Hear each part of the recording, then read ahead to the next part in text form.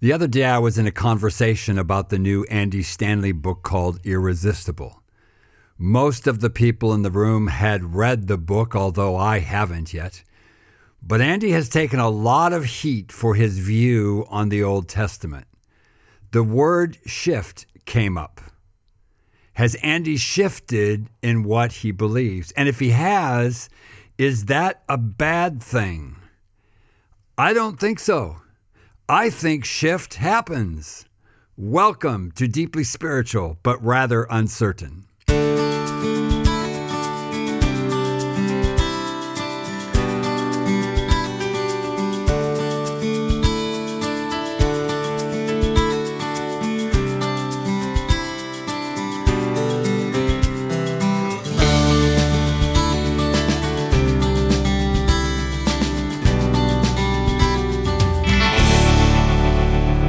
It's amazing how often I hear people say, "We believe what the Christians have always believed." Sometimes that might be true, but more often than not, it is a false statement. I would suggest that our theology and our doctrine and our methodology has continually been shifting since the first century. I'm sure there are pros and cons to all of those shifts, but they have led us to what the church believes and teaches today. Our beliefs are constantly shifting. I would suggest, however, that shift happens a lot faster today in the 21st century than it ever has before. If you are in business, you know this all too well. I heard Simon Sinek speak recently, and he was talking about business principles that are completely outdated and bound to fail. He was talking about business principles from the 1980s. According to Sinek and many others, if you're doing business today as you did in the 80s, you are bound to fail. Shift is happening at an alarming rate. And it's not just in methodology. It's in core beliefs. And those beliefs lead to different methods. Christianity has always struggled with change. If you'll allow me to get a little nerdy on you, I want to talk a little bit about some of the major shifts that have happened in church history over the years. But in an attempt not to bore you to tears so that you shut off the podcast before you get to the good part, I'll give you just a brief overview of these changes, but hopefully it'll be enough that it'll be able to make my point. One point of clarity before I get into this. I am not saying that God changes. Personally, I believe that God is unchanging, the same yesterday, today, and tomorrow. God doesn't change, but our understanding of that unchanging God has shifted radically over the years, and it continues to shift. I think it's pretty obvious that the first major shift came when Jesus began his ministry. Although if you look closely, you will see shifts in what people believe throughout the Old Testament, but we won't go there today. We'll start with the very major shift that Jesus brought. Now, if you don't believe that he took Judaism and turned it up on its head, well, I don't know what, but the truth is that he did. When he said he came to fulfill the law, he was saying that there was a huge shift in thinking and an understanding of who God is that was about to happen. A new way to think, a new way to see things. My favorite example is when Jesus celebrated the Passover with his disciples just before his crucifixion. His disciples had been celebrating Passover since they were born. They knew the liturgy and all the symbolism. They knew what each element of the Passover meal represented. But in this Passover meal, Jesus shifts everything. He says, "This bread is my body broken for you. This wine is my blood poured out for you. You used to understand it like this, but now I want you to understand it differently." I think often we miss how radical Jesus was when it came to how people understood who God was. It makes sense because it's how we've always seen it. Many of us have grown up on these stories of Jesus, and so they're just what's normal for us. But believe me, they were not normal for the people that were steeped in Judaism in the first century. It was a radical shift in what they believed.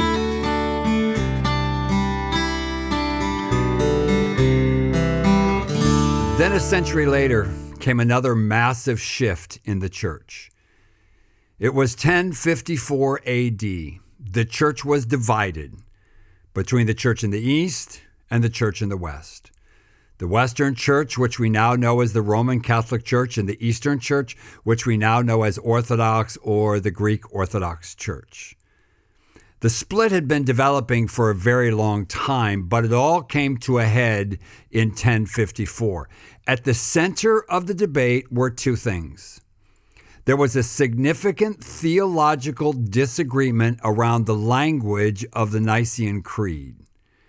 The original creed said, "I believe in the Holy Ghost, the Lord and giver of life, who proceedeth from the Father," full stop. The Roman Church added these words, "I believe in the Holy Ghost, the Lord, the giver of life, who proceedeth from the Father and the Son." Our Protestant versions of the Nicene Creed all include "and the Son." We would agree that the Holy Spirit was part of the Trinity from the beginning, not that he came from the Father only. It was a major shift that has had a pretty major influence on what we believe today. The second debate had to do with the Pope in Rome. The Roman Church continued to elevate the position of the Pope until finally he had all authority over everything in the church, and the Eastern Church disagreed. And in 1054, those two churches split. There were more disagreements that were all very complicated. My point is that there are some dramatic shifts in what we believe, which has led to how we practice our faith that have continued for generations and generations.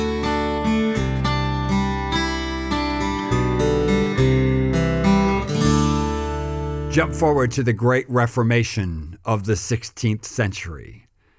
It started when Martin Luther wrote his 95 Thesis and nailed it to the door in Wittenberg Castle in Germany. Again, this wasn't something that was totally out of the blue. It had been brewing for a long time, but talk about major shifts in belief. It was incredibly radical. He challenged the power of the church and the Pope, and he put all authority in Scripture. Sola Scriptura was the Latin cry for Scripture alone. Still today, if you walk into the old Reformed churches, you will see the highest point on the platform is the pulpit. It's the place where the Word of God was spoken. Sola Scriptura, the Word above everything else. Luther's thoughts and beliefs spread quickly, mostly because of the invention of the printing press and his willingness to jump on the new technology, which is a fantastic conversation to be had all by itself. He wrote a number of hymns, which helped spread these new beliefs as well. At the same time, you had other reformers jump on the bandwagon, such as Zwingli and Calvin in Switzerland, from which grew the Reformed theology and Calvinism, as well as the Anabaptists, from which sprang the Baptist denomination, as well as the Quakers and the Amish. Again, without getting stuck in the detail, I cannot begin to overstate the radical shifts that were taking place throughout Christianity. We still had the same Bible. We still had the same book of Romans that we have today, but what we believed about all of that was changing radically. The church didn't handle change well. People were actually being executed for heresy. The Anabaptists believed in adult baptism, and the other groups of the Reformation thought that was heresy, and so they would literally drown people that had that belief. While all of that has shaped our belief systems radically, it was not a good time in the history of the church.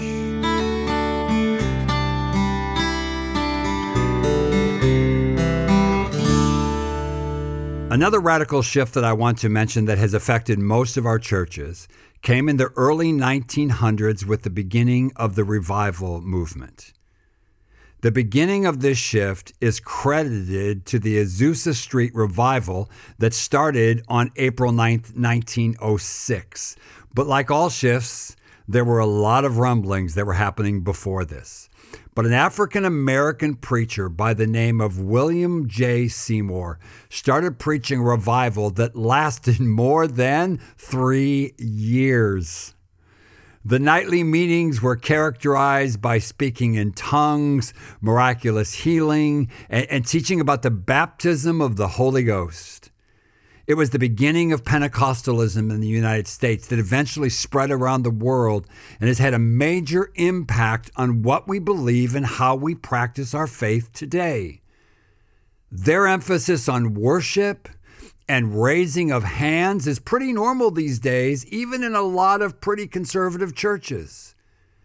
Teaching around the gifts of the Spirit can be found in almost all of our evangelical churches these days. None of that would have happened without a pretty significant shift that started on Azusa Street in California.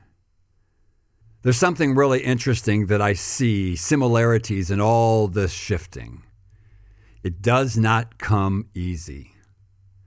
People are quite opposed to change. Jesus took massive criticism and was finally crucified for his radical beliefs. During the Protestant Reformation, there were literally thousands of people killed because of their radical beliefs. I've never heard of any people that were killed during the Azusa Street revivals. I guess we'd become more civilized by then. But the criticism was loud and harsh. Nobody had ever heard of anything like this. The baptism of the Holy Spirit was not spoken about before this time, and the leaders of that movement were harshly criticized by the church. And out of all that came evangelicalism. I use that term a lot, and so maybe it's time I talk about what I mean when I use the word. Evangelicals are not a formal group. There's no head of the evangelical movement. There are, however, a lot of different groups that churches can belong to, like the National Association of Evangelicals or the World Evangelical Association. In South Africa, we have the Evangelical Alliance of South Africa that most of our Protestant churches belong to. But there's not one evangelical group or denomination. One of the great things about evangelicalism is that it crosses denominational and racial divides. It's Methodist, Presbyterian, Baptist, Pentecostal, non-denominational, charismatic, and on and on. It's white churches and black churches and Hispanic churches and Chinese churches. It focuses on the things that we all agree on, rather than the things we disagree on, like water baptism or the baptism of the Holy Spirit. It generally is anybody that is willing to adhere to a certain set of beliefs. And usually at the top of the list of those beliefs is the Bible. I've got to say something that's really interesting. I've been looking at a lot of these evangelical organizations and their statements of belief. And almost every time, the very first statement number 1, is something about the Bible. Then after that, it speaks about God and Jesus. That seems a bit backwards to me, but maybe that's just me and I digress. But when they talk about the Bible, they use words like inspired, infallible, authority, trustworthy, and in some, although not all of them, they use the word inerrant. Then once they talk about what the Bible is, they talk about who God is. the Trinity, the divinity of Jesus, salvation through death and resurrection. And they would all adhere to those certain beliefs. In America, evangelical has actually become a political term, and that is incredibly sad. We've come to believe that an evangelical is one who is politically conservative and supports the Republican Party. That, my friends, is not what I'm talking about when I speak of evangelicalism. I'm talking about churches and people that have a particular set of theological and doctrinal beliefs, both written and some not written, but still well understood.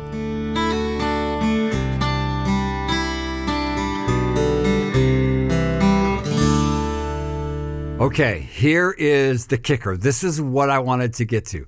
I believe that we are in the midst of another major shift in Christian thinking.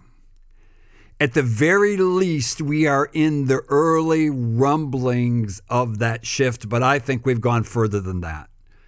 I don't have any scientific evidence or proof to back these theories up. I'm certainly not an expert on these things. It's just what I see.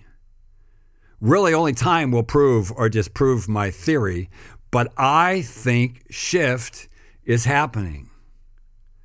I think we are shifting away from believing that God is angry, judgmental, and exclusive to a God who is all-inclusive, all-loving, all the time, for everybody, not just the chosen few.